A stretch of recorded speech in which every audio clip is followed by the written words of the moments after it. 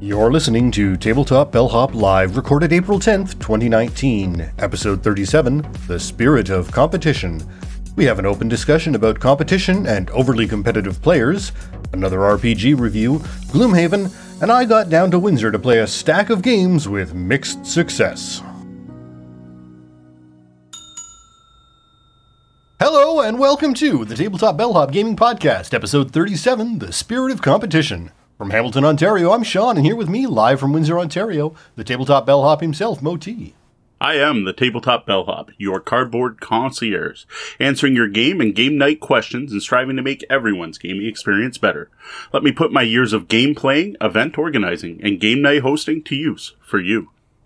I'd like to say hi to everyone in the lobby here on Twitch. We start here live every Wednesday night at 9:30 p.m. Eastern at twitch.tv/tabletopbellhop and continue on even after the double bell ends the show for more off-the-books after show. Today, Sean and I are going to be having a conversation about competition in games. After that, I've got my RPG a Month review for March, The Demon Lord's Companion for Shadow of the Demon Lord. And I've got a blog post of my own to promote. Then we're going to dive into Tabletop Gaming Weekly, where we will talk about my weekend spent in Windsor and the many games we played. We love interacting with our listeners and viewers. We're here for you. Each week, we're going to highlight some of those discussions, feedback we've received, comments on our content, gaming discussions we've been part of, and so on. We want to share what people are saying, both positive and negative. We get better with your comments and suggestions, and if you'd like to let us know something about the show, send your feedback to mo@tabletopbellhop.com and or sean@tabletopbellhop.com. That's SEAN. You can always hit us up on social media as well, where we can be found everywhere as Tabletop Bellhop, one word. Evil John left a comment on the blog about our Race for the Galaxy review. It's funny how Symbol System is listed as one of the ugly parts of the game. Perhaps in 2009 I would have thought the same thing, but I see this type of instructional gameplay iconography everywhere these days. I think Race for the Galaxy actually taught me how to read this new and interesting language. This is something I am thankful to have learned. Well, thanks for the comment, John. Well, I do agree that I do dig iconography in most games, especially being able to make games language independent, makes them cheaper for all of us. I just found in Race for the Galaxy, it's just a bit too much. There's just too many icons trying to tell you too many things.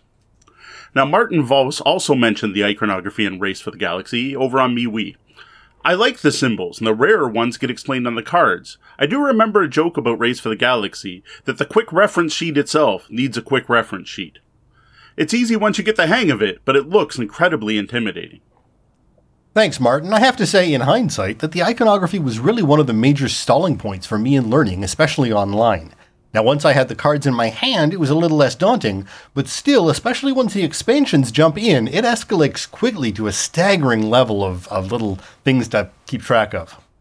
Now, one final Race for the Galaxy comment from Jeffrey Jones.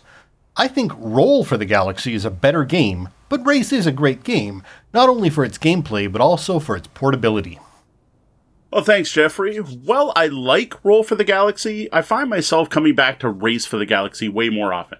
I play Race daily now, thanks to Board Game Arena, and I can't remember the last time I actually broke out my copy of Roll from the Galaxy. Now, I will admit, for introducing new gamers, Roll for the Galaxy is a little bit more user-friendly and a little less intimidating for new players. Up next, I wanted to share a couple comments from our last episode about gaming at weddings. Chris Groff wrote, "Think if I suggested board games at our wedding, there probably wouldn't have been a wedding. I guess I would have been playing board games, though." Thanks, Chris. You do have to know your audience. I know mine would have been problematic as it flies in the face of the traditional wedding my wife had always wanted. But I sincerely hope we are slowly moving into an era where weddings can be more flexible and less about older family members' expectations, and more about the happy couple themselves. Now, Naomi Lucier wrote on Facebook, "My friends Matt and Tracy did this. There was a whole table of games. It was great. Some people don't dance, and this was a wonderful option for us. The games were out for the whole reception, and our table played all night. I will absolutely be doing this if I ever have a big wedding reception." Great comment, Naomi. I'm glad to hear someone has done it, and it worked. So there is hope for you gamers out there to possibly have some games at your wedding. We record the show live Wednesday nights at 9:30 p.m. Eastern on Twitch, and we encourage people to drop in and take part in our chat room, The Lobby. Don't forget, if you're here live, we continue the show after the double bell in an Off the Books after show, and sometimes have some special features that might make it up on YouTube. Thanks to our moderator, Angie Games. Tonight in the chat, we have a good crowd. We've got another TTV viewer, Banana. Brian's in there, Dragon Gem, Poncho, Shadzar, and Tech are all joining us so far. Excellent. Good to see a growing group. I like to see more and more people in there every week. Absolutely. An electrical longboard just showed up on mine, although I'm guessing that one's a bot. Possibly. Anything electrical just makes me think bot, but it could be people's names. Of course, I thought Tech was a bot at first until he started to speak up, so you never know. Absolutely. So tonight we're talking about competition, head-to-head, people who take it to their heads and possibly take it too seriously. For those of you in the chat, what I want to know is how competitive are you? And have you had problems playing with people that take games too seriously? Or possibly are you one of those people that has a hard time just enjoying the fun of the game? We'll be back checking in with the chat room throughout the show. We are here to answer your gaming, or game night questions. You can send your questions to questions@tabletopbellhop.com or head over to tabletopbellhop.com and click on Ask the Bellhop. Social media works too. We're everywhere as Tabletop Bellhop, one word. While we prefer to get questions through the website, we're not going to say no to a question asked anywhere. This week, we're going to discuss a topic from a question, or rather series of questions, sent in by Tabletop Bellhop patron Brian Kurtz about competition at the game table. So we're going to handle this one a little different than usual. This is a big topic. It's actually a big question. Once we get to it, you'll see it. It's one of the longest questions we've gotten. Very thoughtful question, and it's one I strongly think is worth actually talking about and discussing. So instead of our usual format where people ask me to recommend a few games or look for my personal opinion on some hints and tips, where I'll go and I'll answer it on the blog first, and I'll write up a full blog post, and then we'll take that and I'll put it into the show notes, and Sean and I'll basically discuss what we already talked about on the blog. Because this is such a big topic, I wanted to have the conversation first. I thought it was worth having Sean and I sit and talk about this and kind of work through it, as I don't think just hearing my opinion is going to be as valid as having a full discussion on it and kind of digging into this. So this is a little different than what we've done in the past. It's going to be a more open discussion.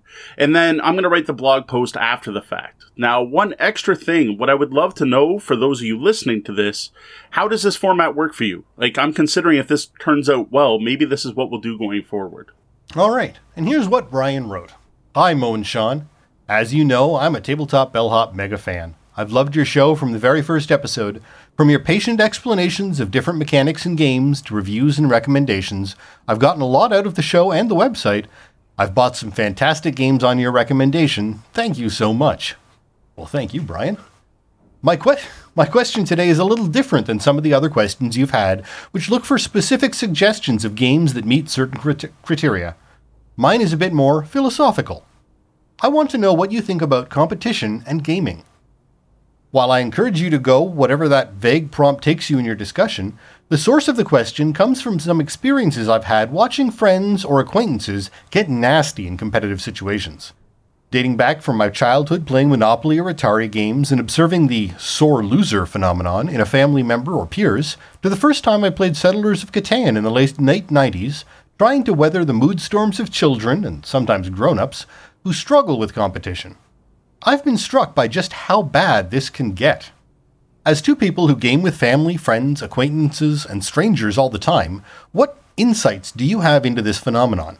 How do you anticipate when competitiveness can go awry and headed off at the pass? How do you handle people who want to game, but aren't good at checking their zest for winning when the situation requires it? Do you have any rules, explicit or implicit, that set the tone for gaming at your house or your events? Apart from sticking strictly to cooperative games, any tips for choosing games based on what you know about your fellow gamers and their ability to handle competition? Thanks, guys. Brian.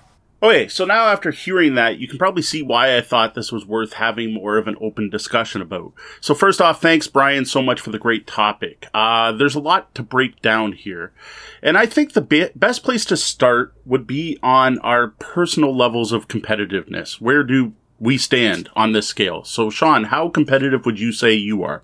I actually have quite a strong competitive streak in me. But over the years, I've recognized that and worked really hard to balance that. It does emerge in some forms, but when it comes to gaming, it really doesn't. I look at gaming as a social activity and not a competition. And when I've set in that mindset and settled down there, it's really not a big deal to me either way.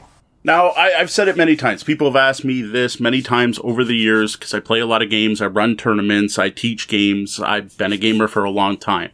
And what I have always answered is that I don't care if I win, but I always play to win. So when I am sitting down to play a board game, I am going to try my hardest to play the best I can. The thing is, I don't care what the end result of that is. So if I try my hardest and lose, I'm not going to be frustrated. If I try my hardest and win, I'm not going to gloat about it. For me, actually, the fun of the game is, as Sean mentioned, the social interaction, the playing the game with other people, the chit-chatting, the interactions we have during the game. The actual score at the end, to me, is just icing on the cake if it matters at all. Now, I will admit now and then if there's certain games I'm good at, if there are slight pride in taking it well, like I'm still 100% undefeated at Tzolk'in, and I'm kind of proud of that fact. But then I don't think I've ever beat Deanna a game of Trajan ever, and I don't think I ever will, but I'm still more than happy to play it with her. So I don't really care one way or the other. For me, it's about playing the game. But play to win. I don't enjoy playing with people who don't care about competition at all and who just goof around and who do silly moves and just do the dumb thing that's fun. We have a couple local gamers who are like that, and I admit I don't enjoy playing with them. I expect everyone else at the table to at least try to win. Now, the other thing is tournaments are a totally different thing. So if I'm playing a game and it's just a game night at my house, or I'm at the local game store, or I'm at a coffee shop or wherever, or even at a con, I'm just playing the game. But if it's a tournament, that's totally different. If there is a prize involved and it's set up as a competition, I'm going to take things more seriously. Now, the one thing I will not do, and I have played with people like this, is I won't do everything to win. Like, I have played with a local gamer who will make suggestions for other players. Oh, on your turn, you should do this. And maybe you should do that. Well, it ends up what he's recommending are actual bad moves that are only good for them. And to me, that seems manipulative and skeevy, and I'm not a fan of doing that. I won't do anything to win. I'm going to let you play your game. I'm going to play my game. And if we're in a competition, I'm going to try to win as hard as I can. Yeah, and I think we're mostly on the same page. I probably, because I don't play quite as much, I probably actually am now a little bit less competitive in gaming. And there are games, my first thought that comes to mind is Bonanza when we were down for your birthday. It gets a little goofy, and I don't mind being in on the goof. You won that one because I think you were the only one who was actually taking that game seriously. Yeah. But that was more a matter of the game and who was at the table, and the fact that I couldn't even remember how to play it until we got rolling. So I don't mind a little bit of goofing around in the right game. Again, Bonanza is one of those games where things can just get silly really fast if a couple of people are willing to let it get that way. Whereas I think a lot of other games don't necessarily have that level of silliness in there to point it out. So yeah, Brian mentioned in the chat room sabotage. That's exactly it. I am not a fan of sabotage. There's other thing. Okay, so another thing that comes up in competition for gamers is king making. So king making is when one player can't win, so they deliberately make someone else win or make someone else lose, right? So say Sean, Deanna, and I are playing, and it's the three of us, and I realize I can't win. And well, Deanna always wins, so I don't want her to win, so I'm going to make Sean win. Now that's something else I'm not a big fan of. In some situations, it's hard not to play that way. Personally, I'm against king making. I think king making, again, even if you're going to come in third, if it's going to be a game with score, try to get the best score you can. And what I find I do is when I get in those positions where I know I can't win that's when I'll do the silly moves. That's when I'll experiment. That's when I'll try something different, right? So it's Terraforming Mars. I'm halfway through the game. There's no way I'm going to win because someone's already got winning all the way with greenery. So I'm like, forget it. I'm going to try something I've never done before and build every space event I can possibly do. Now I'm just pulling this off the top of my head. I don't even know if that's something you can validly do in Terraforming Mars, but it's one of those where I'm going to try something different and I'll play with it. Yeah, no, absolutely. To me, again, a lot of these games, I'm still new to them. I think the majority of games I play with you guys, it's the first time I've played them. So yeah. I go in with zero expectation of winning playing against you and D. But that doesn't mean I'm going to just sort of give up and not do anything. Because a lot of what I can take out of that gameplay is, well, okay, I'm not going to win, but I still want to learn the game so that if I do get it down at the table again, I'm going to know and I'm going to be better at it. And if I just throw away or goof off or whatever, I'm not learning anything. So I'm just going to get trounced the next time I play it too. Right. And then it becomes not fun because I didn't put the effort into learning that game. And so that's one thing that I find is, even if you're only playing it once and it's someone else's game, that's when you need to at the very least, pay attention to what's going on. Even if you're losing, there needs to be some thought process going on focused on that game to make sure that you're getting something out of it and you're not taking away anything from the other players. Yeah, very true. So I'm going to read something Deanna just wrote in the chat room because it's very applicable to this Kingmaker thing I just mentioned. So she notes, there are a few local gamers who have an overdeveloped white knight attitude where they're like, you as the female should win. So I'll play Kingmaker and give it to you. And she's noting how that just makes her cringe, that's just horrible. Like, just don't do that, right? And I know exactly who she's talking about. And it's one of those things. Kingmaking is to be avoided if at all possible. Now, I'm not saying, what would you call it? Chase the leader, I think is valid, right? So if there's the fact that this person's winning, go chase the leader, right? Go after the point leader, attack them because that gives you a better chance of winning is totally valid. And some games are badly designed so that if you do that, if you chase the leader, you're basically kingmaking for second place. Now that to me is a problem with the game, not the players. I guess if you know the game really well, you'd have to go for second place first, then first, or whatever. But anyway, that's getting off topic a bit. So one of the things that's worth mentioning, Sean's noting about playing games new. One of the things I think is very important to cut off competition before it gets started is those learning games. We talked about this back on our teaching games episode, that the first time you play a game, it's a learning game. Don't consider the score. Don't even worry about winning. Don't even worry about the points at the end. Who cares who wins? The point of that first game is to learn to play.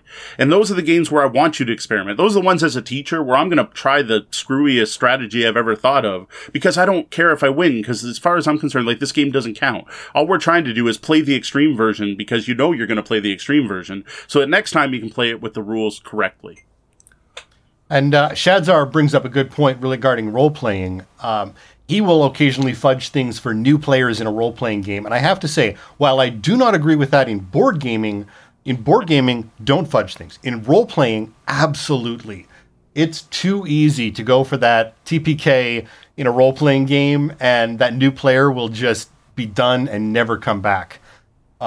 Whereas in a board game, people, if you're going to be playing board games, you need to understand that sometimes you're going to lose, and that's part of the game. Whereas that whole early death in role-playing, I find, can really drag down a player's interest. Once you get used to it, it's not a big deal. Well, heck, look at my first D&D experience, which I've shared before, that had me swear I would never play a game with the words Dungeons and Dragons in it, and I kept that promise for 10 years because of a bad experience. Yep. Though talking about fudging dice and D&D we'll leave for another topic. That's a whole episode. A whole can of worms we're not going to open here tonight because I have strong thoughts on that one. So, to expand on the teaching game, the big thing about that, right, what I just explained about the teaching game, is something that's very important sitting down to any table to play any game with anyone, whether that's a board game, a role-playing game, or you're sitting down to start your first LARP, is setting expectations before the game starts. That is something that sometimes people forget and skip and don't think about. When I sit down with a new group of players, I will always point out what type of game it is we're about to play. So if I'm set up at the CG Realm, a good example of this, a couple weekends ago, there was a group on Facebook wanted to play heavier games. So I brought out a copy of Arkwright. And we did not have enough, we had enough people to play, but we didn't have the full complement. And I had a couple people come by and kind of look at the game curiously. And I'm like, okay, if you want to play, you're welcome to play. But look, this is a heavier game. It's going to take us 3.5 to 4 hours. People often talk about it being a spreadsheet game where you have to do a lot of math. It's going to use a lot of familiar board game concepts that if you don't know already are going to make this game really hard. Are you still interested in playing? By doing that, I had a heck of a lot of people go, oh, okay, I'll move on and find a different game to play.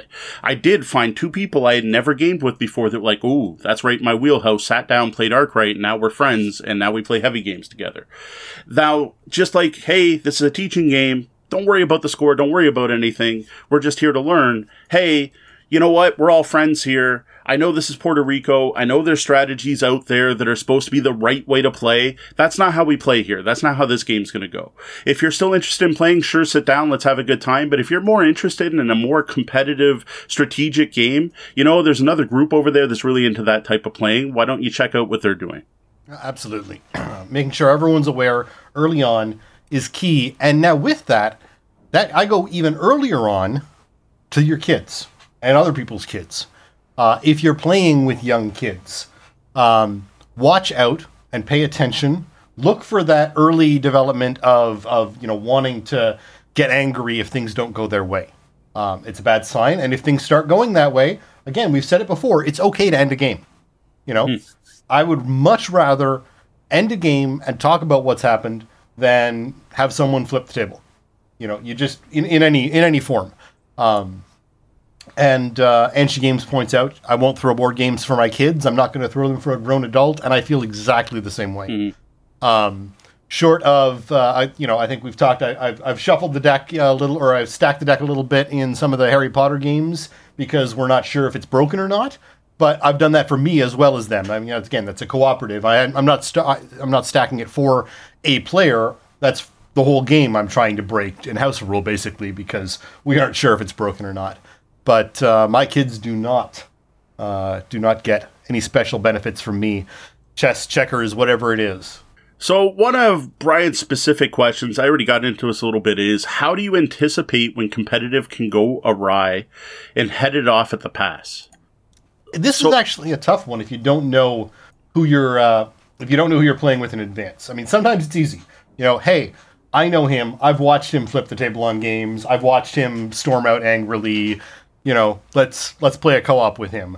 And that might be one of the easier ones. But a lot of times you just don't know, and that's where it gets trickier. Yeah, here's it. To me, this is, again, that's about setting table expectations before the game starts, right? Before you sit down and play, I'll explain to people, I'll say, hey, I'm Mo Tuzno, blah, blah, blah. I'm going to be teaching this game. And just so you know, I play to win, but I don't care about winning this game. I don't take things too seriously. Usually I'm running local events, right? So it's my usual WGR spiel, right? Like here at Windsor Gaming Resource events, it's not about competition. It's about socializing, playing games together. So we were talking about how do we anticipate when competitive can go awry and headed off at the pass? Sean had mentioned knowing the people you're playing with if possible. And if not, there's not too much you can do. I had suggested that whole before you start the game speech, right? The whole make sure everyone get buy-in before you start playing. Buy-in for the event too, so that's another thing worth noting. Again, I run a lot of events, so I advertise those events on Facebook and I advertise them online, and I used to do meetups. And I put it right in the meetup, right in the description, that we are there just there to have fun. So it's important that people know that we're not a tournament, right? So that's the big thing, is point out that there is a time and a place, right, for competition. And I'm all for people playing competitive. And I am all for a group of 4 gamers coming to my house, sitting at the end of the table and saying, hey, we're going to take this seriously. We're going to play a competitive game. I want to see who's going to win. And there are certain people I game with that are like that. And I have nothing against that. It's not necessarily what I want to do all the time, but sometimes I'm feeling that way too. I'm feeling competitive. We've mentioned Charles on the show multiple times. He is a local gamer who takes his gaming very seriously. And Charles usually, he, again, like me, he always plays to win, but sometimes he takes the game more serious than others. It is nice to get him into a relaxing party style game now and then to show that, hey, he's not always about winning every time.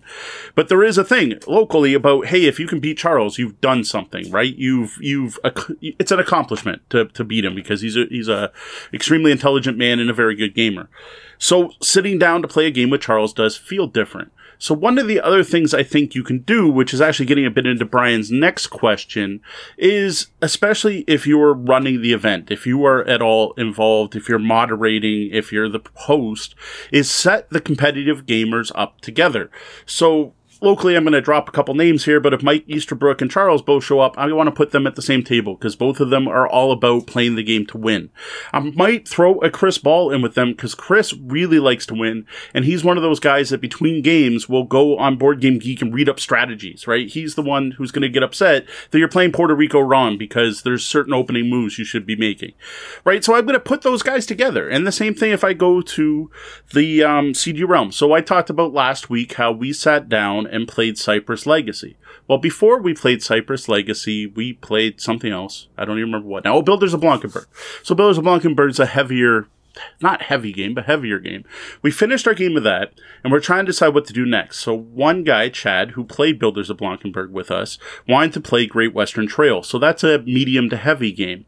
And I'm going to set up Cyprus Legacy, a game with roll and move and miss a turns, right? So we had a local gamer, Holly, come over, and Holly's like, oh, what's a Cyprus Legacy? And I'm like, no, you want to go play Great Western Trail, right? Like, you want to go play with Chad, because Chad's playing a heavy game over there. They're going to take it very seriously. They're going to, focus on their turns. There's going to be a lot of AP, and you're going to enjoy that way more than us over here going, oh, I miss another turn. Oh, that's it. I'm sticking in the closet for 3 turns, and hey, look, I stole the badge from you, right? 2 very different types of games. So it's matching the games to the players, I think, is a big part of this. Now, of course, as Sean mentioned, if you don't know the people, you're kind of stuck. But that goes back, again, to our teaching games section where you have to find that common ground. You're going to interview people, right? It's not a job interview. It's a game interview. You're going to say, what kind of games are you into? You're not gonna, are you overly competitive is not what you ask. But if the person's into games like Power Grid and, they're going to Great Western Trail, Power Grid, and I'm drawing a blank on heavy games, and Food Chain Magnet are the games they really enjoy, and they're really up for trying Indonesia. You're not going to put them at the table that's about to start a game of Cash and Guns. Now, one thing, again, this goes with the talking about teaching. One of the reasons I have found that people get angry and flip the board in those family games of Monopoly is because people don't know how to play Monopoly. The various house rules that everyone has at their own home and the various different ways of playing Monopoly that have evolved over the years don't work well together and do tend to create this overly aggressive style. So teaching that game properly without house ruling it can make a big difference in some of that aggressiveness. You may not be able to dumb down the competitiveness, but the aggressiveness, which is that step beyond competitiveness, that a lot of times the correct rules and correct playing can help to ease. Yeah, and some games even include different sets of rules for different competition levels. So, for example, the latest printing of Agricola, no, I said Agricola, not Agricola, of Agricola has the family edition is what you buy first, which doesn't have any of the cards in it. So it doesn't have any of the minor improvements, or I forget what the other cards are. Family members, whatever. It doesn't have the cards. It's just the base game. And then there's the full game. And the family game is less competitive because a lot of the cards have player interactions in them. Terraforming Mars, perfect example, is half the cards in the deck are for the Corporate Wars expansion, which is a lot more in-your-face, player versus player aggression. Again, the game's always competitive, but adding those in make the game more interactive, more face-to-face, more aggressive, where the players are going to play against each other. And I love seeing that in more modern games. And again, it all starts early on. I won't let my kids get all crazy about a game. If I see them starting to fight because one of them is losing, and even in Connect 4, we stop the game. And it ends right there. And you have to cut it off at an early age before they get to the point where they think it's okay to rant and rage and flip the table and be a poor winner or loser. So, again, those of you who are parents can help your own kids. Unfortunately, we can't do anything about anyone else's, but, it all starts in your own home. though some of that does stretch into adulthood. If you are the moderator, the organizer, the host of an event, sometimes you got to put on the big person pants and break up a game that's getting there. There are very few people I've ever had to remove from the Windsor Gaming Resource, and there was a game of Power Grid which had me ask 2 people to leave because they took it too seriously. One of it was that sabotage, and that's exactly what had happened. Is the one player had strongly coerced another player into making a move that was bad for them, and the other player figured it out and got rather upset. And in one person's mind, it was the other person's fault. In my point of view, it was the one person's fault for sabotaging, the other person's for overreacting and literally flipping a table at a Knights of Columbus. And I've had to ask these people to leave. Since then, I'm more cognizant of the fact this can be a problem, because before then I'd just never seen it happen, right? I'd heard about these gamers who take things too seriously. What's the big heavy guy on YouTube that smashes it? I forget his name. There's all kinds of videos. They're faked, but it's like blah, blah, blah, hates magic, Eric or something. And there's all these videos of this guy smashing card tables. I thought that was an internet joke only, right? Until I saw this guy literally flip a 3x6 table with Power Grid, houses everywhere, paper money flying through the air, like a John Woo movie, right? It was kind of nuts. Since I've seen that, I'm more cognizant, and really, you can, as a host, if you're hosting the event, especially if it's at your house, because it's your house, but even if you're at the local game store, if you're at the game store, maybe it's somewhere where the staff can be called over if you're not comfortable doing it, but just, hey, people, calm down, take a minute, maybe go outside for a walk. You're taking this too seriously. Hey, it's just a game, all of that kind of stuff. And if the people blow up, maybe it's time to actually cause that game to stop. Now, I know organizers who do collectible card game events deal with this all the time. I know the Shadzar had a couple talks earlier. I lost the whole chat, so I can't quote him directly, about people being overly manipulative, coercive, and basically jerks while playing Magic the Gathering. And that is definitely a problem in the competitive card game scene. There's a reason I don't bring my kids to the game store on Friday nights. Despite the fact the game store is generally family friendly, doesn't allow swearing, those games get heated and competitive, and sometimes people act in ways they probably shouldn't. Well, and again, Shadzar did point out that, the one with the most money tends to win in Magic, and so there are problems related to that as well. If you're the guy who can't afford the best deck, you may tend to get overly aggressive as a result of getting stuck playing a whole bunch of rich people who you just can't beat because they have more money than you. And it's frustrating. And the key is, and one of the things to watch out for as an organizer, is watch for that frustration. Because more than anything, that's where the problem is going to emerge from. It may not be the source of the problem. It may not be the reason there is a problem. But looking for that growing frustration in players is the indication that there is something happening.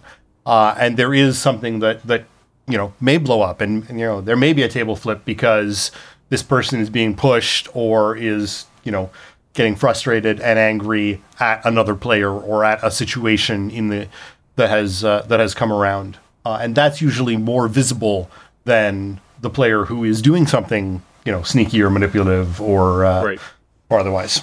Yeah, and don't necessarily just blame the person who got upset, because it could be the fault of the other person doing that sneaky, underhanded sabotage, cheating. Who knows, right? You're finding. You want to stop the game. You don't want to necessarily stop the player. Stop the game, take a break. If you have to talk to people separately, find out what really happened. Most of the time, all it is tempers are flaring. Take 5 minutes, right? So here's something, this comes from con RPGs and something called the open table. And it's something I gotta admit, probably even I should adapt more to board gaming. And the open table is a safety tool. And what it is at any time, if you're uncomfortable with the game, just get up and walk away. And no one's gonna judge you for it. So it's not hey man, you're ruining the game, right? No, it's, hey, I need a break. I need to go to the washroom, walk away. Just walk away. And then come back 10 minutes later, come back to it. It's something it should probably be promoted more at board games as well. Because some games can be tense, right? There are tense board games, and there are also games that are all about lying and deceiving each other. And sometimes you need a cool down period to get past the fact that Sean, my friend, is lying to me and realize, no, Sean playing whatever, I can't remember the names of the people in Coup or whatever, Sir Belvedere the Traitor is lying to me, right? And realizing that there's a disconnect there, and part of it's part of the game and part of them isn't part of the game, and to deal with that bleed between one and the other. Absolutely. Especially with some of these hidden traitor games, it can be a real problem for some people. Mo's talked about it on numerous occasions where, you're not comfortable with the lying and things, but you want to play the game with your friends. So maybe if you catch yourself, getting frustrated or getting emotional about things, if you can, step out yourself. If you see someone else, maybe just politely mention, hey, do you want to go take a walk, go have a drink, go, something. Mm-hmm. Extract yourself or the person you see it happening to out of that situation and try and calm everything down. Though when you do that, don't call that person out. Your best thing is not, hey, Sean, do you need a break? No. Sean's going to go on the defensive and be like, no, I don't need a break. I'm good. Let's go. No, just yourself. Sit back, say, hey, you know what, guys? I got to use the washroom. I'll be right back. And it causes the table to take a break. And you know what? That usually starts a snowball. Once you say, hey, I got to go to the washroom, you'll have 3 other people, oh, yeah, I got to get some water. Or the one woman's like, I got to go for a smoke, whatever. But just try to distill it, take a break, come back. So going back to the question, we may have gotten this one already, but how do you handle people who want a game but aren't good at checking their zest for winning? I think we basically brought that up already. I think we kind of covered that. One of the main things, again, set expectations before you start playing. Second, I try to group the competitive gamers together. And I will, if you organize local events, if you have enough people who are into this, you want to feed that. Like, it's a good thing. A bunch of competitive gamers means host a tournament. It's going to go over very well, right? So what I'll do is, if I have a bunch of casual events and I get a bunch of players saying, oh, I want to play, oh, we want to take this more serious, oh, man, I miss this. I'm like, you know what? It's time for a Great Canadian Board Game Blitz. Let's put a competition. Let's put some money on the line. Let's get the game store to donate a game and throw it a Catan tournament for our next event instead of this, and give those competitive players something to fight for, right? Feed that, right? Like, it's not necessarily a bad thing. It can go to a bad level, but competition in itself is a human thing. It's not a bad thing. Yeah, it's very much a balance. You don't want to have the super social gamers and the competitive gamers at the same table when possible, because that is the key to getting that conflict between players started. Because a competitive player is generally not going to enjoy playing with someone who isn't taking it as seriously as they are. Whereas the social gamer may not care either way. They're just there to have fun. They might not be completely oblivious to the fact that this other person is fuming and steaming as they, take their time and goof around and, throw down joke cards instead of doing something else. And catching that and heading it off at the pass is what everyone at the table and around the table needs to sort of to watch out for. And again, if you can, head it off in advance by not putting them at the same table. And if things go bad while you're playing, there is nothing wrong with saying, I'm sorry, I'm not having fun playing this right now. I'm going to stop. If you're not having fun playing, the other thing is, just because someone shows up to your game night does not mean they have a right to play and that you must play with them. If you ever get a chance to Google it on the internet, look up the geek social fallacies. That was eye-opening for me, because a lot of us grew up, didn't have a great time in school. We were the outsiders. We were picked on. And we grew up with these screwed up ideas in our heads that because we were picked on and they were picked on, I have to include them in our group, even if they're problematic and even if they're jerks. And I'm trying to stay not explicit here. Even if they're doing nasty things, I have to put up with it because I don't want to be the bully that bullied me, right? You'd have to read through it. I don't want to get into the whole geek social fallacies, but there are people out there. You don't have to game with everyone. It's okay to say, hey, I don't like gaming with you. It's not easy to say. And probably you're going to have to do the passive aggressive thing because it's easier and just try not to play with that people. But I have people who show up to my events and will say, I refuse to game with this person, and I make sure not to sit them together. Even better is when both of them are adults and they know now that they don't like playing together, so they play with different groups. So if you're playing with someone, there's no problem with saying, hey, you're taking this far too seriously. I'm not having fun anymore. Can you either tone it down or we can stop playing and you can go find someone else to play with. But there is no obligation to play with every person who comes in the door. Now, as a host, I'm going to try.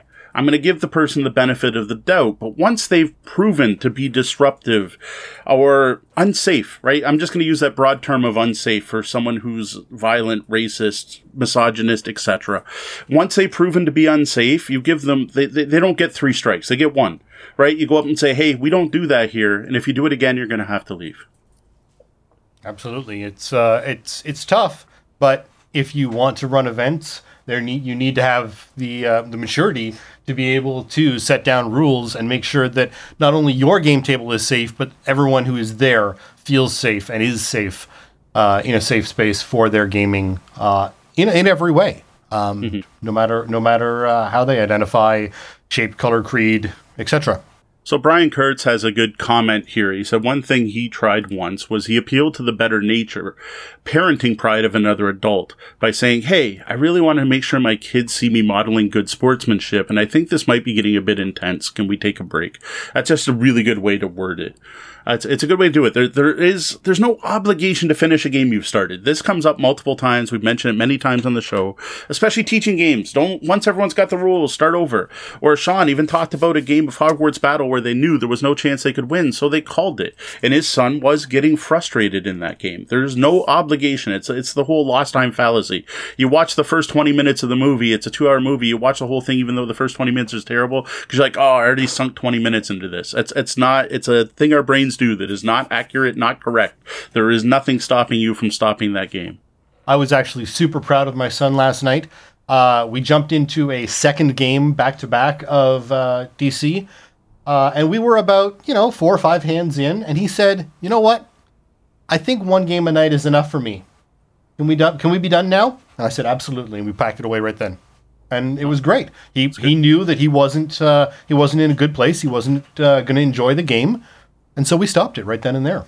So another one he has. Do we have any rules, explicit or implicit, that set the tone for gaming at your house or your events? So every event I publish, every event thing says it is free, open, family-friendly gaming. I think that sets a tone. I also say no board gaming experience is required. There will be people on hand happy to teach you the rules. So those are the 2 things. Now, I don't specifically call out competition there. But as I said, when I first sit down to game with someone for the first time, I will mention that our events are open, family friendly, and that while we play to win, no one really cares that much about winning. And I will specifically point out this isn't a tournament. There's no prize to be won. And I use those words. This isn't a tournament. There's no prize to be won. To kind of tone down. So if someone's competitive, even if they're there to win, they're like, okay, I know I'm not going to win anything except pride for winning. And that tends to de-escalate it right from the start. Yeah, at home, I don't have any specific rules. Again, it's just more about setting that environment. My kids know that they can stop the game if they don't want to. They know Daddy will step in and stop a game if things are getting heated. And they need to police themselves for that. And again, it's setting that tone and environment more so than explicit rules that stop things, or because again, any rule you have, there's going to be exceptions and right and wrong. So it's best to set the overall tone, and only if necessary get down to the nitty gritty of individual rules. Now, the events I am involved in nowadays are all at local game stores. I haven't done an event that isn't at a game store for a long time. I got extremely busy for work and wasn't able to host my own events anymore. Now, I do help out one of the local game stores now with their events, but it's still their event, and I'm just there to help out. And none of them have any explicit rules, but one of the things, again, going back to role-playing, safety rules, and the example cons like Breakout Con have set, I think if I did start running WGR events, or whatever I'd call them now, at local events, I would probably come up with a set of rules as well as a harassment policy right from the start. And having something in there that explicitly states, we are all here to have fun, this is not a competition, would probably be one of the bullet points. I don't know if that's exactly how I would word it, but I'm thinking codified rules is worth having because it sets ritual, and by setting ritual, you also set expectation. So while the fact that Sean and I may think that we have a bunch of implicit rules, there could be someone who comes off on the street that has a completely different view of what their expectations are and what their implied rules are for what their table presence is. No, absolutely. Again, there are certain needs depending on what you want. At home, I think setting the tone and setting the environment for the game is probably all you need. But yes, if you are going out there and you're running public games for a store especially, there is benefit in setting some sort of official rules, even if they are a little more on the vague side. But again, setting that tone, because for one thing, the store may have liability. Yes. And, you don't want to have enabled aggressors or negative situations to have evolved during an event that could open up them to liability. I mean, luckily here in Canada, we're a little less concerned about that. But to any of our American listeners, there is a real concern for the legal liability of anyone running a gaming event. If there is aggression and negativeness and bullying going on at those events and it becomes a toxic environment, you are opening yourself and that store up to liability. So again, setting that tone, and if you need to, through explicit rules, may well be necessary at those public events. So just I don't know what to call it, sidebar. This is making it sound like competition is terrible, and I don't mean it that way. Being overly competitive is terrible. Competitive, we're humans. We're all competitive in our nature, and part of why we play board games is to see who wins, right? It sets, I don't want to get into lizard brain stuff, but it sets, rankings and stuff in society and in your group, peer group, where you all stand by who wins at Catan. It all matters, right, in our heads. That's why we do this. It's part of what it sets off some neurons in the back of our head that when we play board games, it's recreating getting out and actually, going to war and fighting and whatever, right? It's the safe way to interact with those, safe way to engage in those situations, right? You have your war over a board game, over dice and your strategy. I think competition is fantastic. I'm just saying, don't take it too far. I don't play my games willy-nilly. Again, I play to win and I don't care who wins. And that's what I expect of the people who I play with. I also don't want to play with someone who's just going to goof around and have fun. So just to kind of bring it back to that we're not sitting here trying to harp on people who are competitive. No, we're welcome to be competitive. Just don't take it too far. Yeah, it's all about the excess. You don't want the excesses. Competitive is great. Flipping the table because someone else did something you perceive as wrong, and that has prevented you from being victorious, that's not all right.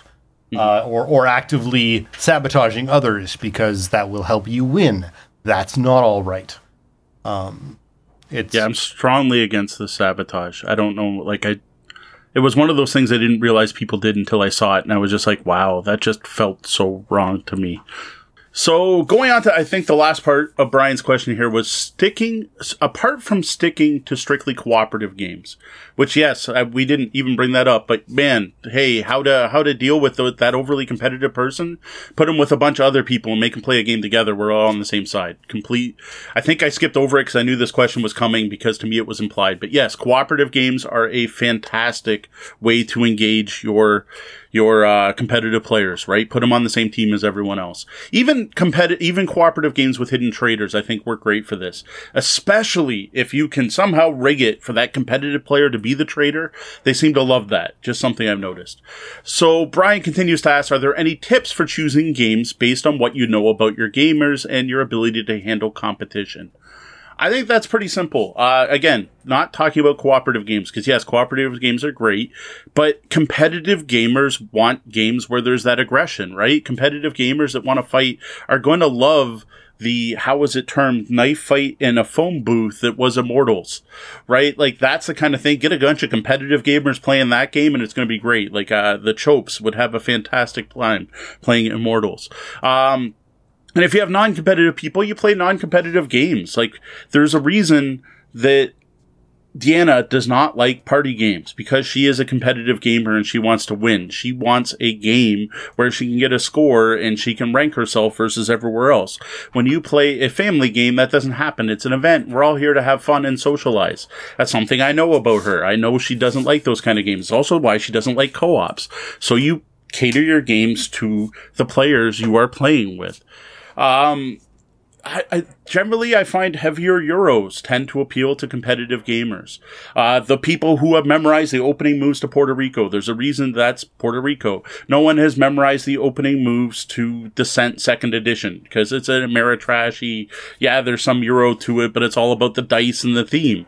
I can't give specific game recommendations, but even with dexterity games, right? Your competitive gamers are going to like your Jenga and they're going to like your hamster roll and they're not going to like your junk art as much because it's all feely and build stuff and sometimes you work together. One thing you can do is if you are at a point where you need to put together those competitive and the non or lesser competitive, I don't want to say non-competitive because that's the wrong word, but lesser competitive, more social gamers. One of the good ways is to get a game that's some of those Euro solitaire by each other, group solitaire games, single player solitaire. Yeah. So if you're all playing your own game and someone's going to come out and someone's going to come out ahead, it matters less. It's again, even Seven Wonders is kind of great for that because a competitive player is sitting there focusing on what everyone else is doing and digging in and getting tight, whereas the social player is just sort of sitting there and playing whatever they want, and neither of them are affecting each other's game directly. And they're both playing the same game, but their own version of that game. And the competitive player can trounce everyone and be proud of their, 50 score, and the other person can say, "Hey, look at that! I made 3 stages of my wonder, and yay for me!" And it works. So again, if you've got that group of different levels, games like that, or allow you to sort of play in separate lanes, work well. Just to jump back to when I was talking about cooperative games and She Games, Deanna did make a very good point. One thing to watch for when putting your competitive gamers into cooperative games is the whole quarterbacking situation, or the alpha gamer situation. So yeah, I don't tend to put the competitive gamer in a game of Pandemic because Pandemic is terrible for having one player try to dictate what everyone else is doing. You're going to try to look for cooperative games. See, I was thinking more Shadows of the Camelot, Dead of Winter, like I said, more to the Hidden Traitor, Hidden Role style Battlestar Galactica.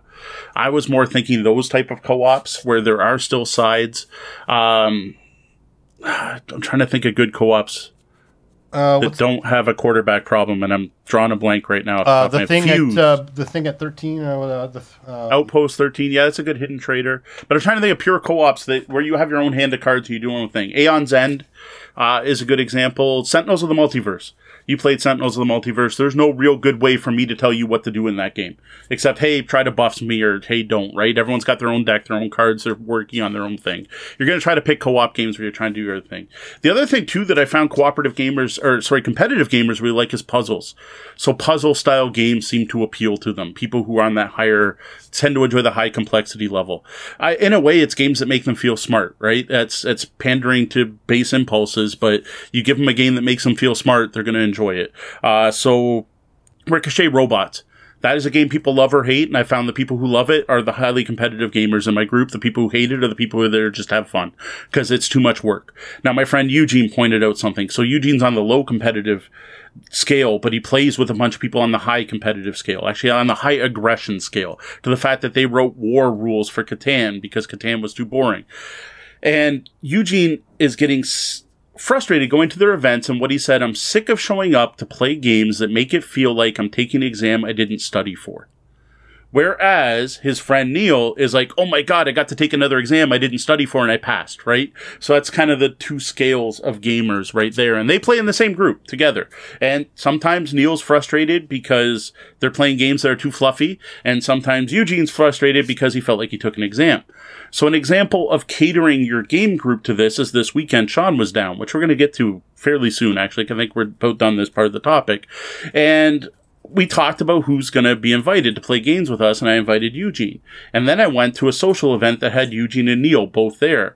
And Deanna mentioned, like, "Do you want to invite Neil?" And I'm like, "Yes, I want to invite Neil." And then I started thinking about it, and I'm like, Sean is fairly new into modern wargaming. Like, we've been friends for years, but there was a big break in between, and he missed all the Catans and Carcassones of the world, and missed that evolution of gaming. And I kind of, when the first time he came down, I kind of threw him into the deep end with some heavier games, and it didn't go over that well, which is my fault, not his. Like, Wasteland Express delivery service for your first modern board game is a bit much. There's just way too many little things going on in that game. And here I'm thinking of inviting Neil, and Neil's like, I want to play Feudum, and I want to play Tricarion, and why aren't we playing Arkwright? And then I'm going to bust out Sentinels of the Multiverse. He's going to be, what's this silly, fluffy superhero game, right? So I didn't invite Neil, I invited Huge, and we played games like Xayah, which probably would have drove Neil nuts. No, absolutely. And again, that's all part of the balance and setting that tone. I'll try to summarize. Now, again, I have no show notes, so I'm just trying to remember things we mentioned. Big one, set expectations. Let people know what's going on. Try to group competitive gamers with competitive gamers. Find a common ground. Read people. Try to find out what type of games they enjoy, and from that, you can be able to determine how competitive they are. Then, for choosing games, you want games that are head-to-head, aggressive, and puzzly for competitive gamers, and you want light, fluffy, family-style games, right? So you got your two ends of the spectrum there. I don't know, Sean, anything we missed in there? No, I think that pretty much it. Again, the only other thing would be start early, set the tone at home, and make sure that you're bringing up the best gamers you can. That's it. Yeah, I did forget that. That's raise your kids right. All right, so that's it for this week's Ask the Bellhop. If you'd like to read more gaming game night topics like this, be sure to check out the blog at tabletopbellhop.com and click on Gaming Advice, where you'll see this and other topics answered in blog form, although this one won't be there just yet because we talked about it before it went live on the blog for a change.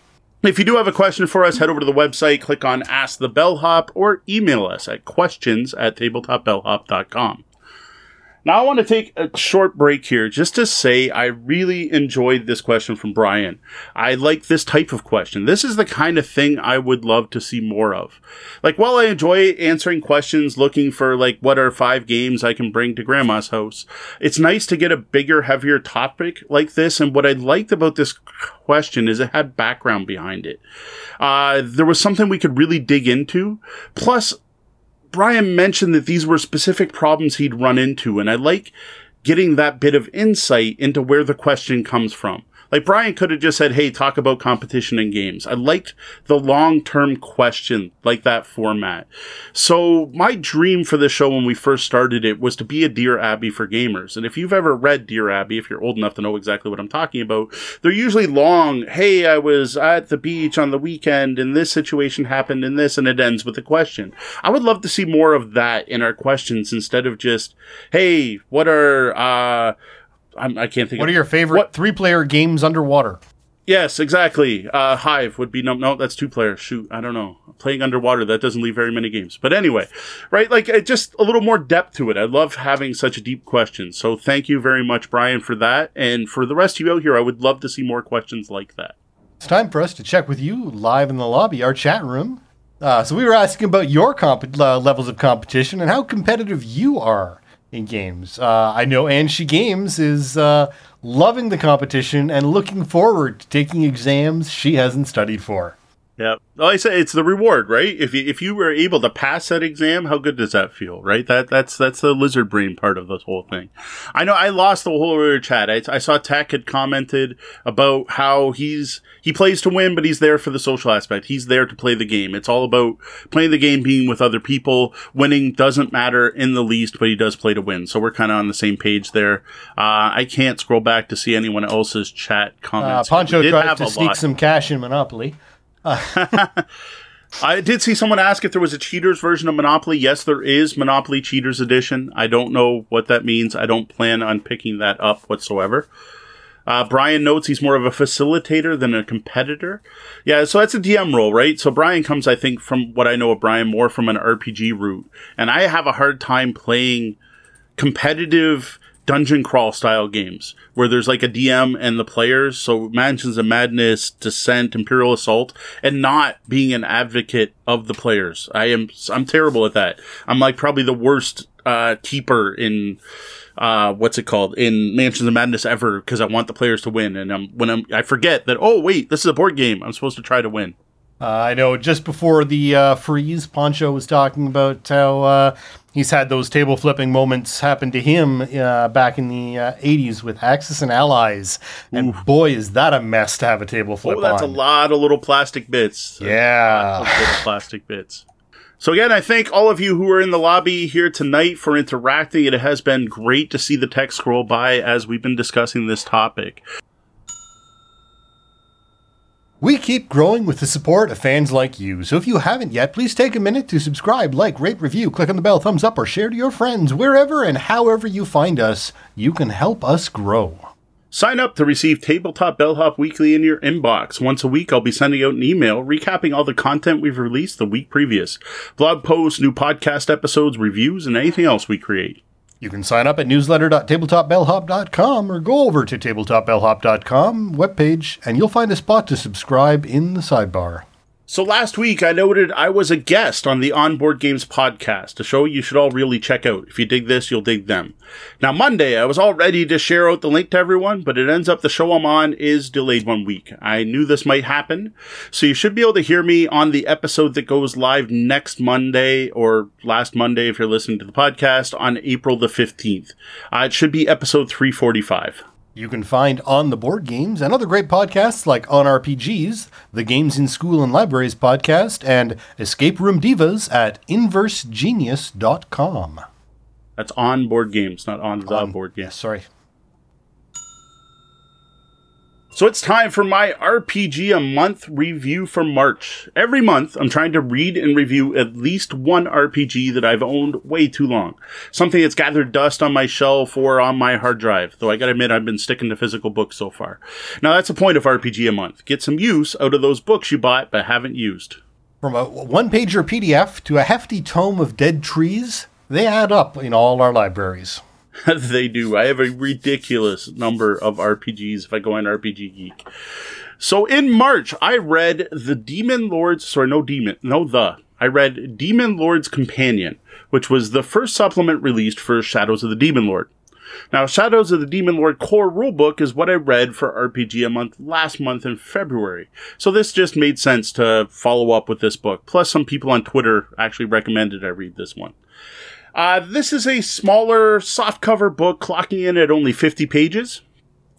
These 50 pages are split into 5 chapters, each of which adds something to what's already in the core rulebook. It's not a bunch of brand new stuff.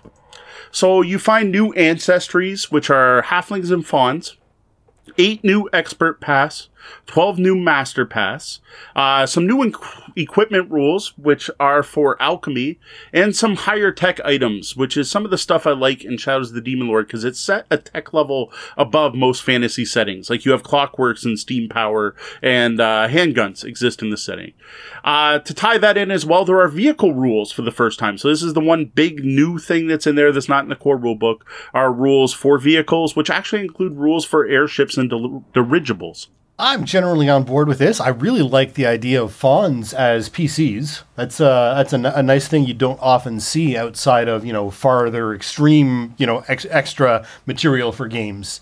But I'm always hesitant when I hear about airships in my fantasy games. You need a strong GM and or system when the party gets into that sort of technology. I know I've seen a lot of D&D games using steamships and such go really sideways. So I'd be interested to see how the game as a whole handles this slightly more advanced technological level to avoid that. Yeah, having not actually played the game, I couldn't tell you how it works in play. But Schwab definitely tried to mash all the things in, and having steampunk in there, I gotta admit, even to me, feels a little odd. Because you got dark horror fantasy, obviously inspired by Warhammer, and they threw in clockwork character class. There's a clockwork character class that literally winds down, and you have to determine where your secret key is, so one of the other player characters can wind you back up if you stop, which is neat, but it just, with Warhammer, seems a little different. But he's just taking it to that next level, throwing the airships in. Absolutely.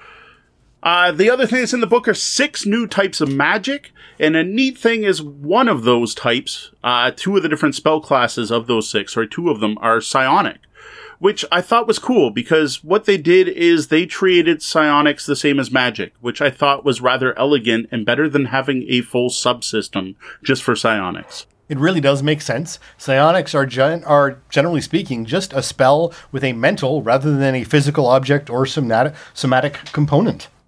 I totally agree.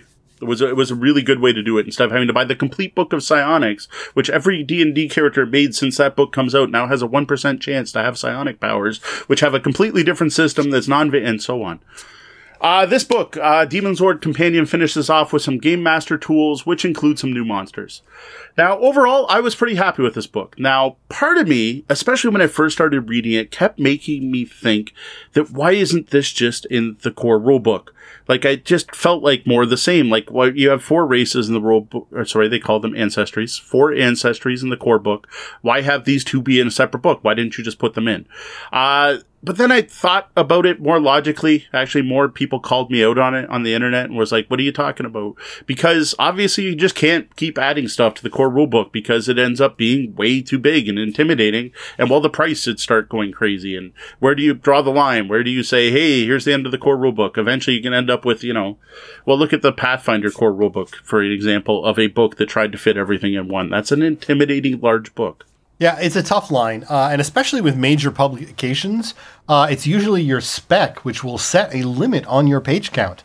You'll know before you're writing how big your book is allowed to be, and you won't get to increase that without significant cost implications that sort of spiderweb out from just the fact that the book is longer into all other things, marketing, shelf space, and all sorts of things you need to think about beyond, throwing something up on Drive-Thru-RPG where the page length count might not matter. Sometimes you just have to put things in a later pile or your book's just not going to get printed. Yeah, this one also was tied into Kickstarter somehow. So some of this may have been stretch goals and so on. So it was one of those, the core rulebook was done, and then this was additional content that probably came up because of that. I got the game long after the Kickstarter was done by years. Look for Demon Lord's Companion under reviews on tabletopbellhop.com. All right, up next we have our weekly Gloomhaven update. Our last session did not go well. Did not go well at all. Town stuff went fine. The road encounter was no big thing. Actually, I don't even remember what happened. There was no drama. But then we got to the dungeon and things started off bad and just kept getting worse. We're playing scenario 20, Necromancer's Sanctum, finally catching up with the big baddie from the start of the campaign, Jexira. As soon as we read the mission goal, we knew it was going to be a boss fight, and I'm pretty sure we all expected it wouldn't be easy, but wow, none of us expected it to be nearly as hard as it was. Apparently I'm a good luck charm now, and the police frown on Twitch interactions while doing highway driving, so I wasn't available to pass on my good luck to the team. Yeah, because we were talking about it, and we're like, wait a minute, when we were losing all those missions, we weren't streaming and Sean wasn't there. And it's once we started streaming, we started winning more often when Sean was in the chat, and Sean wasn't in the chat that night. So we kind of blame this on Sean. So some of it was bad luck, some of it was Sean wasn't there. The fact the undead kept healing themselves and the cultists just kept summoning more undead was totally based on what cards got drawn from the monster deck. So that was a random thing. That the next time we play could be completely different. I know we've had other games where the bad guys just sat there and shielded themselves after we hit them. So there's definitely a random factor to Gloomhaven, and that was part of this. But I also felt like we just weren't playing our best. We made some bad decisions that I think were based on overconfidence. The fact that we've been winning the last few battles. It's been a while since we got smacked down, so I think this might have been a good lesson for us. Now, on a positive note, we did manage to snag some treasure that should make things way easier next time in 2 ways. Now, for one, my character has a kick-ass axe that should make those undead a bit easier to handle. And second, we now know there's a whole part of the dungeon we can skip and don't need to go to because we already looted the axe. And the fact that axe gives you a bonus versus undead almost makes me wonder if this scenario was designed to fail it the first time. Because it's basically an item that would have been great to have for this mission, but when you find it, you can't use it. And I'd like to just say thank you again, Brian, for stopping by, and I was glad you could be here to hear us answer your question. Enjoy your night. Yeah, good night, Brian. Thanks again for the question and for backing the show.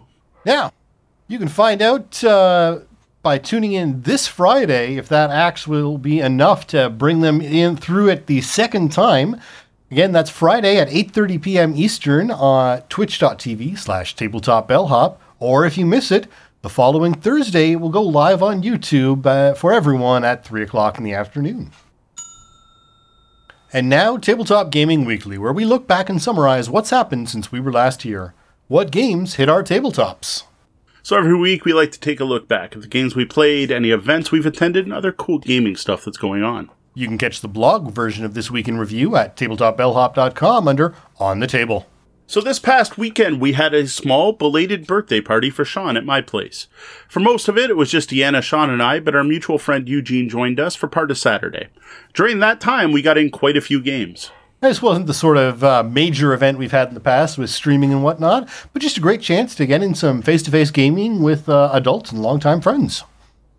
So the first game we played, this was this Friday night after Gloomhaven, or did we play Saturday morning? I can't even remember now. No, I think we called in a night on Friday and jumped in on Saturday. We did jump in on Saturday, so Saturday morning. So Sean showed up partway during, right at the end of the Gloomhaven game and watched me get beat down. I think at that point everyone else was exhausted except my character. So the first game I decided to show Sean was Clank, a deck building adventure. Now this is... Up until this past weekend, I would say my favorite deck builder. It had surpassed something else, but I tested that theory and found that I decided I liked the other one better. One of my favorite deck builders that I decided Sean needed to play because he's been huge into card games lately with playing Harry Potter and playing the DC deck building game. So I wanted to show off this one. Plus, I swear back in the day, Sean, in the 80s, Sean had played Dungeon Quest with me. And this game really reminds me of a modern Dungeon Quest. So this is one of those games that comes up in any broad discussion of deck building games. And I have to say, I get why. The theme is really well integrated into the game. The various parts of it work well together. And with the variety of paths and options, both on the board and in your deck, the replayability of this game is just huge. You're not going to play the same game too many times in a row, even if you've got the exact same people trying to do the same thing. It randomizes enough that you get that fresh game. What I really love about Clank is how different it feels depending on who you play it with and how those people play. So this last game, I think, was the quickest game of Clank I'd ever played because we taught the game to Sean and Sean kind of rushed in, grabbed a couple treasures and ran and was like out early. And I'm like, wow, I barely got to build my deck here. Like usually I do a whole strategy where I try to focus on gems and jewelry. And I couldn't even do that because I didn't get enough picks to pick stuff. And I dig that about Clank because there's other times I played and it's like a 3-hour slog because someone's trying to maximize and get every little thing and must explore every question mark before leaving the dungeon. So it's something that lends itself to the variability of the game is something I definitely enjoy. Yeah, no, that's absolutely one I would happily play again, given the opportunity. So up next, I grabbed a classic game. This one goes way back to 2003? No, I think it might be older than that. I don't have it in front of me. It's an old Spiel des Jahres winner, and that is Alhambra. Now, this one was self-serving for me grabbing this. So besides the fact it's a good game. So I do the Throwback Thursday posts once or twice a month where I resurrect one of my old reviews. And I go on my old WGR forum and WGR blog and I look through the reviews and I've been doing them basically in order, right? And the last one I did was Race for the Galaxy. And so I went to do one. And I'm like, the next one I was supposed to do was Alhambra. Which, it did come out in 2003. I think that's what I said, so I think I got that right. I don't know why that stuck in my head. But the problem is, I have not played Alhambra since 2013. So that shows how little it actually gets played at my house. But in my head, I'm like, no, it's a good game. Like, it just hasn't come out for whatever reason. Just I've always wanted to play something else. So I wanted to play it again. So you're probably going to see a Throwback Thursday review coming out for Alhambra, because I gotta say, it's as good as I remember. This is a fantastic game with some unique mechanics. Like, for a game that came out in 2003, I've still not seen another game that does the same thing with the money, where you can take up to 5, or the whole, if you buy it the exact amount, you get to go again. So it's cool to see that those still feel fresh, even though the game's ancient at this point, 16 years old. Yeah, no, I mean, this is a great auction, tableau builder. And it's just solid mechanics all around. It's really well implemented. You can tell why this won the Spiel des Jahres. What I'm shocked at is that there aren't more re-implementations of it. There's a couple I know, like there's a Manhattan, and I think there's something else. New York. Yeah, but it's Granada and New York are the two re-implemented. But, it's just, the mechanic is so solid, and realistically, it doesn't matter what's on the cards. I mean, No. it could be a desert city or a metropolis or, a starship or something. I'm really shocked that this hasn't been more re-implemented than it has, because it's a really good game. And it doesn't matter that it's, what your theme is, essentially. I wonder if it just Queen Games didn't want to license it out, because I think for a long time it might still be their number one game. It's their Terraforming Mars, right? Like, it's the game that makes them the most money. Yeah. I wonder if that might be why. Possibly. But although you'd think you could make enough money off licensing of it that, yeah. Yeah, I don't know. But it's true. There's a New York one, Granada I've heard of. Yeah, Granada, the only two listed on sidebar in BGG are Granada and New York. So up next was a bit of a flop, in a way. So Sean digs DC deck building. I don't own Marvel Legendary, so I would have showed him Marvel Legendary so we can compare the two, but I'm not a huge fan of Marvel Legendary. And I wanted to show off my favorite superhero game, which is Sentinels of the Multiverse. Now, this is not a deck building game. This is a card-based game, but there's no deck building involved. Every player gets their own deck, and it's really cool the way it simulates a superhero battle, because you just each character picks a hero, you decide what villain to fight, and then you decide where you're fighting them. And you pick different decks. So you have each player's deck, you have the villain's deck and the environment deck. The villain does something every turn, all the players get to do something, then the environment happens. And generally, it's a really neat game, but it's a little fiddly, because there's a lot of little modifiers and someone's immune to this turn, then they're immune to that next turn, and you got +1 to this and minus to that. It's a little fiddly, but I still usually really enjoy it. And I think this was a bad showing of this game, because I decided to pull out something from my pile of shame, which is the deck called The Scholar, which I thought was based on Gary Gygax, but I'm not positive. It's got kind of a Gygaxian look. It could also be based on the dude from, I can't remember the name of the movie now. The Dude Abides, whatever movie that's from. I can't remember the name of it off the top of my head. I don't know. But the whole deck was literally healing. Like, the entire deck my power was heal once a turn. My next power was draw 2 cards and heal. And then my next one was every time you heal extra. And there were like 3 cards in the deck that actually let me do damage. Well, the problem was Sean was playing Legacy, which is like the super hitman of the Sentinels of the Multiverse game, who's also a tank. And then we had D playing Raw, who is an awesome damage dealer, but who only does one type of damage. And we fought against a villain that once they were hit by a type of damage, never took that type of damage again. And 2 tanks and only 1 fight, it was a bad combo. Yeah, you know what? D is wondering in chat if I would ever play it again. And the answer is absolutely. I think as a superhero game, it's fantastic. What we didn't understand is what the characters were. I had never played it, so I had no idea what any character was. I thought, hey, look, that looks like a fun character to play. I'll play him because I like the graphic. I'm not sure how D chose hers, and you picked yours because we were doing the pile of shame.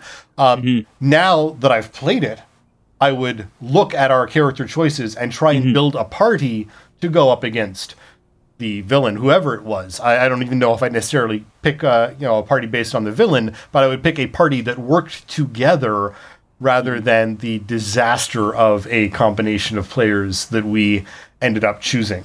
But as a superhero game, it was really enjoyable. It really was fun, and I can completely see how, if the proper team was assembled, that it would be a fantastic superhero theme.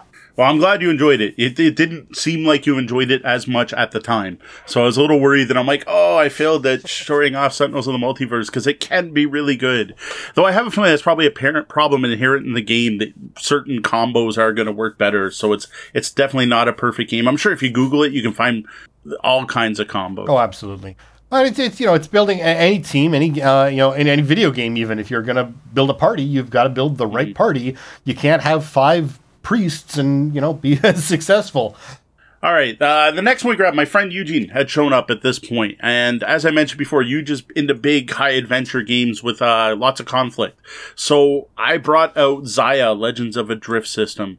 I think I've talked about this one enough on the podcast. I dig it. I love the expansion. You've got to play with the expansion. The sellsword's kind of dumb. Other than that, I've covered it on previous episodes. You can listen to me talk about Xia whenever you want. What I want to know is how Sean felt about this one. No, this was a great time. And the randomness of the map was absolutely like a fourth player in the game. And the NPCs, while not super active, really made for some amusing interactions and fun moments in the game. My NPC, the only person that ever did any damage or attack to, was me. At one point, the mercenary character just ended up giving people stuff. The scoundrel ended up just being generous and giving people stuff, and that was kind of the only thing they did the entire game was be a nice scoundrel. And you were the only one who ever interacted with the merchant by blowing them up. It was just a fun sort of thing. I hadn't been aware that the map built itself so slowly. I thought there was more revealed at opening. Oh, okay. I thought you laid out the map and then started playing. I wasn't realized that you laid out a piece of map and then started playing. And that was an interesting and enjoyable way to go. So really, it's easy to understand now that I've played it why this has got the incredible buzz it does since Embers came out. I know a lot of people thought it was kind of broken before Embers, but now it's well worth a pickup. The nice thing about this game, too, is the tone was sent really early, which I think was good for Eugene's sake. The first time Eugene jumped to a new sector, he jumped into a debris field and blew up. And then the first time I tried to grab an exploration token, I blew up. So that was turn 1 and 2 of the game. Then Sean get the go. And I gotta admit, I could see it in Eugene's eyes at first. He seemed a little taken aback, but then he just rolled with it. By setting that expectation early, it was like, oh, I'm getting covered in ice again. Okay. And I gotta say, we had the worst sector of space ever. Like, it was all debris fields, asteroids, comets, and ice fields. Like, by the end of the game, we only had one lawful planet on the entire board. It was nuts. The pathfinding involved in getting anywhere was painful because you just had to thread your way through debris fields and asteroids every step of the way just to get, unless you happen to be able to get near the portals. So I took a break at this point, and then you got in a game of DC with Eugene. I did. Yes, I am an addict. So I brought it down with me. And while I was down there, we actually picked up another expansion while we were out at a game store. But we didn't play that one. I wanted to make sure my kids got into that first. So I just played the stock game with Huge. And I think he enjoyed it. I think there were a couple of things I probably could have taught a little better. And I got to think about how I introduced him to it. There were a couple of things he missed early on, missed in the first, but it was all stuff we caught early on and didn't affect the game. So he seemed to enjoy it and would play it again. I think it's one of those games where it's not, you can be competitive, but it's really easy to also just be kind of relaxed and just have a fun, chatty game while you're playing and count up your points at the end. See who wins. Yeah, I'm actually sad we didn't fit in a game at some point the whole weekend. I never did get to play DC. I played it a long time ago once.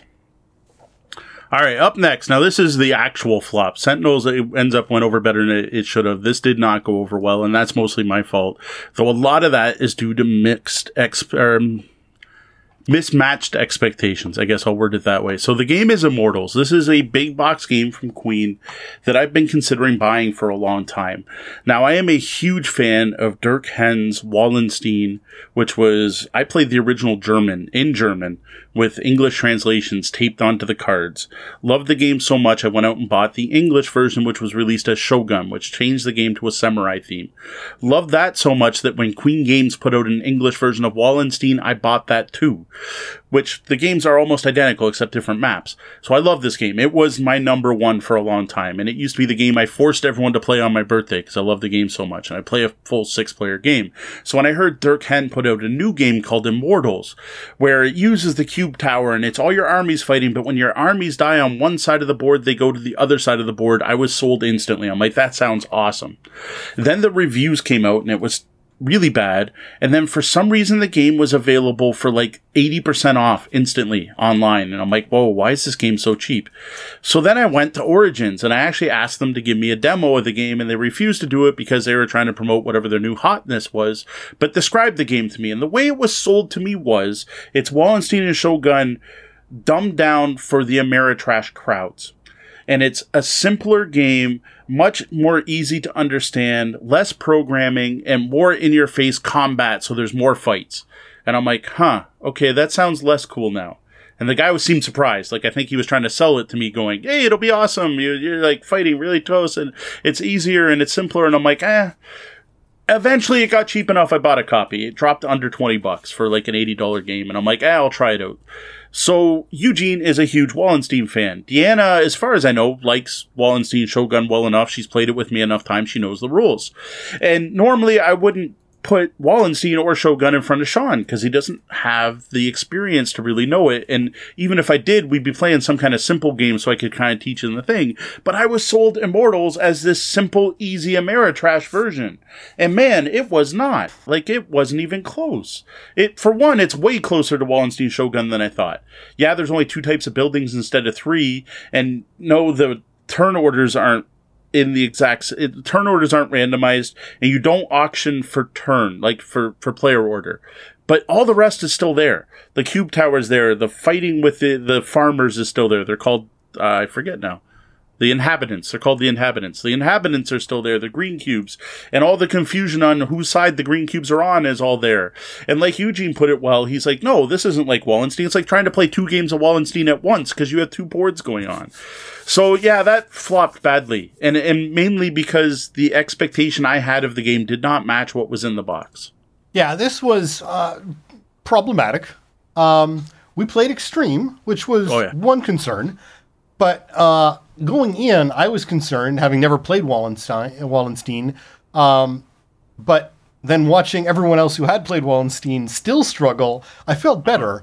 But to me, I find the game just has problems beyond the extreme problems we introduced. But I would probably turn this one down if offered again. And there's not much. I mean, I would play, even Wasteland Express. I would happily sit down again and try. Immortals, no, I'll find another table, thanks. It's just didn't work for me.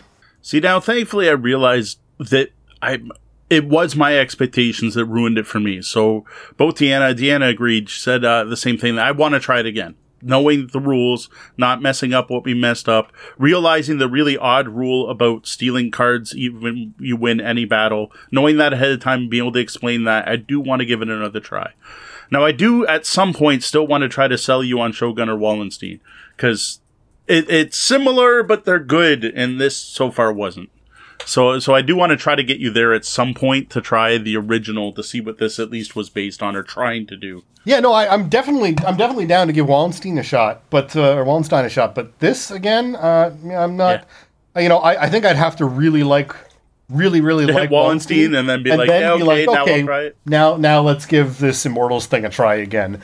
But as of right now, even though I know what we messed up, I know what we did wrong, and I know, but there are aspects of it that I know what they are now. We figured out that we were actually doing that right, and I think it's dumb. So it's just, it is what it is. Yeah, I also, next time I play, I'm going to look up and see if there's an FAQ and make sure we were doing that right. But yeah, Immortals was the one flop. That didn't go over well, partly my fault. I did read the rules the day before, so it's not like I didn't have a lot of time, because I had just gotten the game the day before that, so I got the game at the wedding, and then I read the rules on Saturday, or whatever. No, I had it longer. But whatever, I read the rules the day before, so I didn't realize it was going to be a problem. Then moving on to Sunday. This was back to my quest of getting Sean to play older games that are really good that he probably missed. And that was Lords of Waterdeep, which I still swear is one of the most pure and excellent worker placement games. I suggested over Kalis, if you want to teach people how worker placement games work, bring out Lords of Waterdeep over Kalis any day, even though I love Kalis. The the D&D theme makes it even better, in my opinion. Sean being a D&D fan, me being a D&D fan, being able to tie that in together, plus a little bit of engine building and a little bit of set collection tossed in there. Just a really good game that I do get tired of because it's so popular, but that's because it's so good that we play it a lot. See, I thought this game was fantastic. I don't know why it's D&D. I guess, to me, like, if you strip out all of the flavor text and graphics, it's still a fantastic game. And in playing it, you don't need any of the flavor text and D&D graphics. So it's interesting. I mean, I know why it's Lords of Waterdeep, and I'm sure they sold a ton of extra to be Lords of Waterdeep. But it didn't need to be, because it was just a really good worker placement game. And if it had been cubes on a randomized map of Europe, I think I would have enjoyed it just as much, because it was really well done. It's a really well-built mechanical game. I look at it the other way, that it's awesome they finally put out a good D&D board game, because that was one of the first. Because most of the time the D&D and most licensed games aren't good games, and it was awesome to see D&D get a really good Euro game, because D&D didn't have anything like that before then. That's fair. So now the last one I wanted to show Sean was what is my favorite deck building game, now confirmed, because I was starting to think it was Clank, but having played Core Worlds again last weekend, I still love Core Worlds. So despite the fact I play everything, I'm polygamerous, and I'm often talking about lighter 1 hour games, I'm also a real big fan of 2 to 3 hour, 4 hour heavy games. I find them more rewarding than quicker 1 hour games. I don't get to play longer games much because I'm usually playing at game stores. And Core Worlds is the heavy deck builder. There really isn't another one out there. This is a game, it is an engine builder 100%, where you start off with almost nothing and slowly progress to be able to conquer worlds by the end of the game. Very cool game. I strongly recommend using the galactic orders, because that really helps bring the theme in a way, and really forces you to drive your deck construction. So that you're not just buying random cards, or the card that costs the most, or the card that does the most damage. Because being able to bring those factions in can really change your strategy. Playing Core Worlds again was great. I loved playing it again. It made me want to bring it out again this weekend. Yeah, no, I made some dumb choices early on, and my only concern with it, again, I enjoyed the game. I will absolutely sit down and play with that again.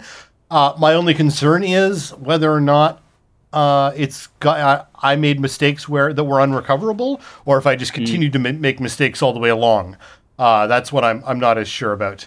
The other thing is, I don't know if I really find this as replayable as Clank. I don't know. It seems like there's more variability in Clank to play a different game all the time, whereas this, I think, it felt like to me that after a while you'd just be playing the same game over and again. I mean, once you've got, sure, you've got all 6 factions, but once you've gone through all 6 factions, you've sort of got that. So I don't know. And again, I've only played once, so it's hard to say. And I would absolutely sit down and play it a number of times again.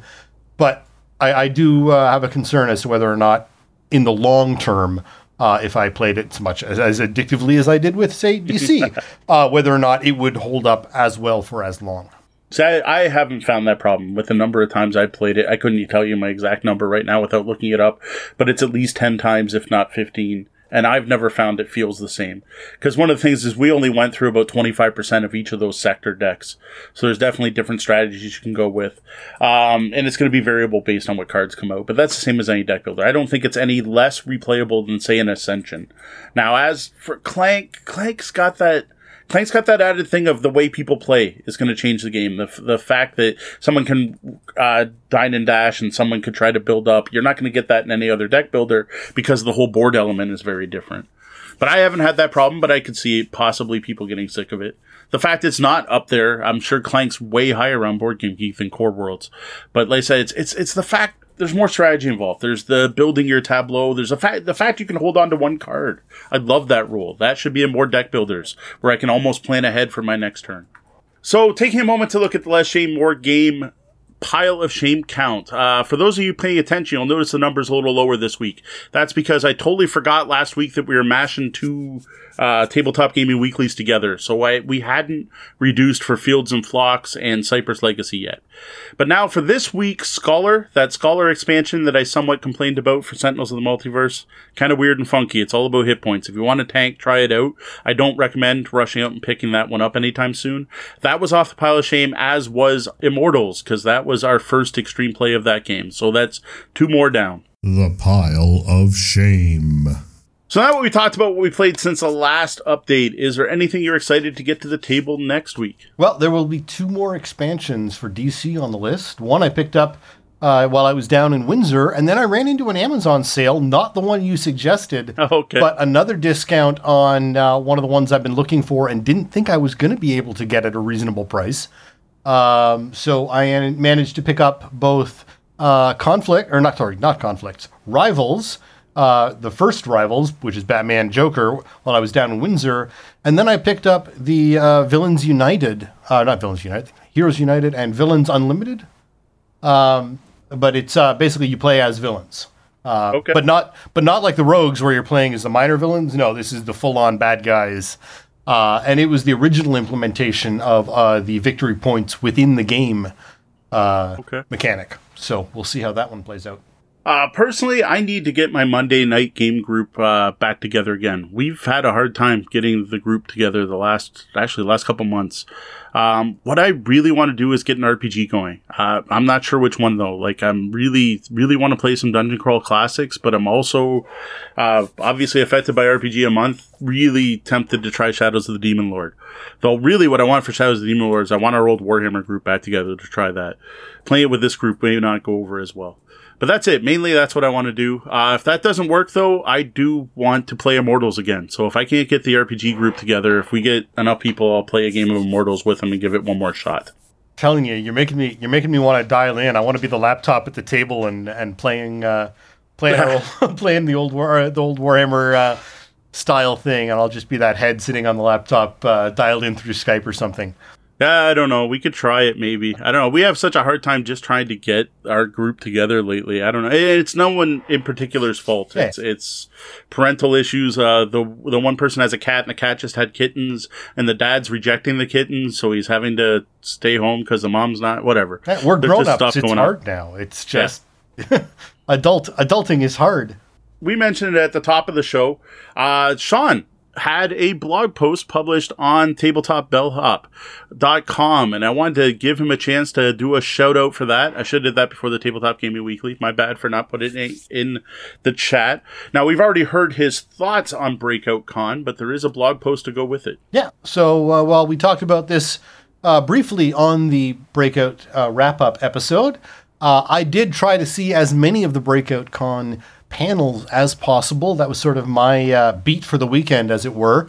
And I went through and tried to give a thorough explanation and discussion of both what was talked about at all those panels and my thoughts for how it could have been improved and what could have been, what might be able to be done differently and better for next year at Breakout.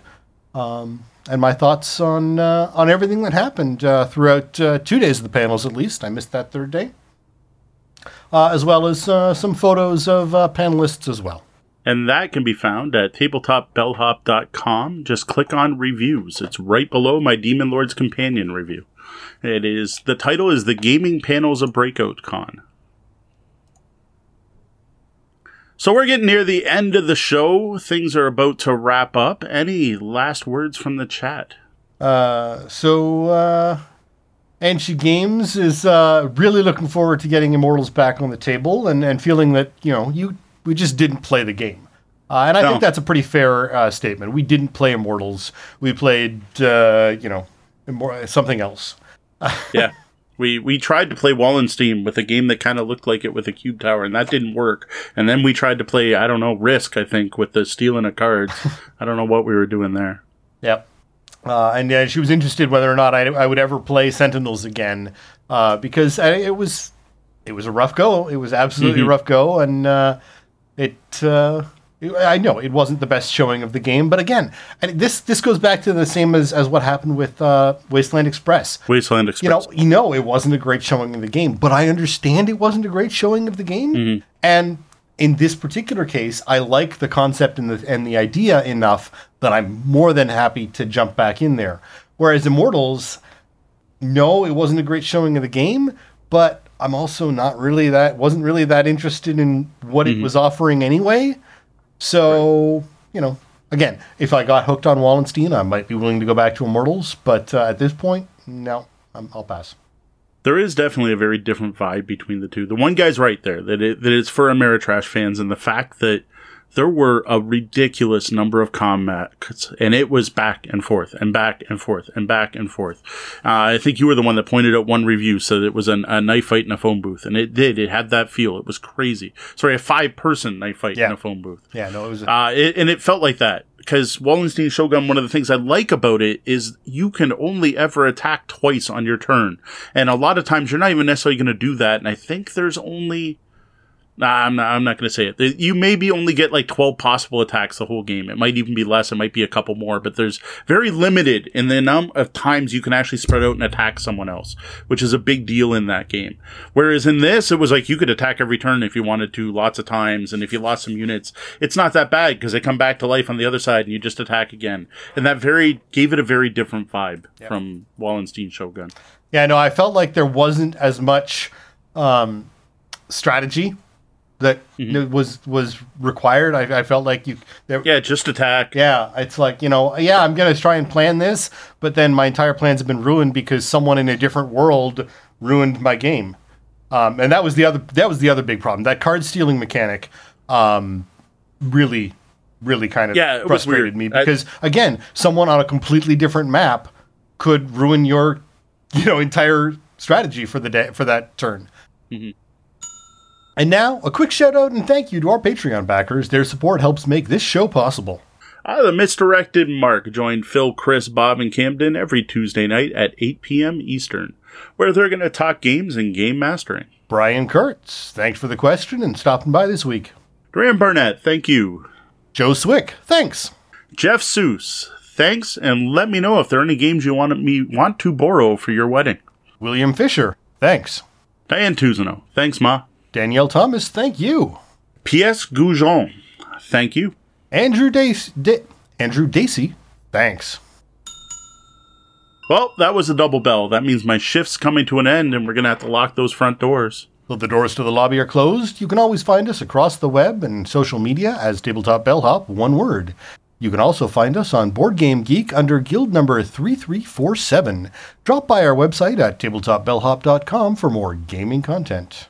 If you like the content we're providing and would like to support our continued efforts, please consider tipping the bellhop at patreon.com/tabletopbellhop. Remember to join us here on Twitch every Wednesday night, 9:30 p.m. Eastern, and watch for the Tabletop Bellhop Gaming Podcast to hit your podcatchers in YouTube at 2 a.m. Eastern every Tuesday.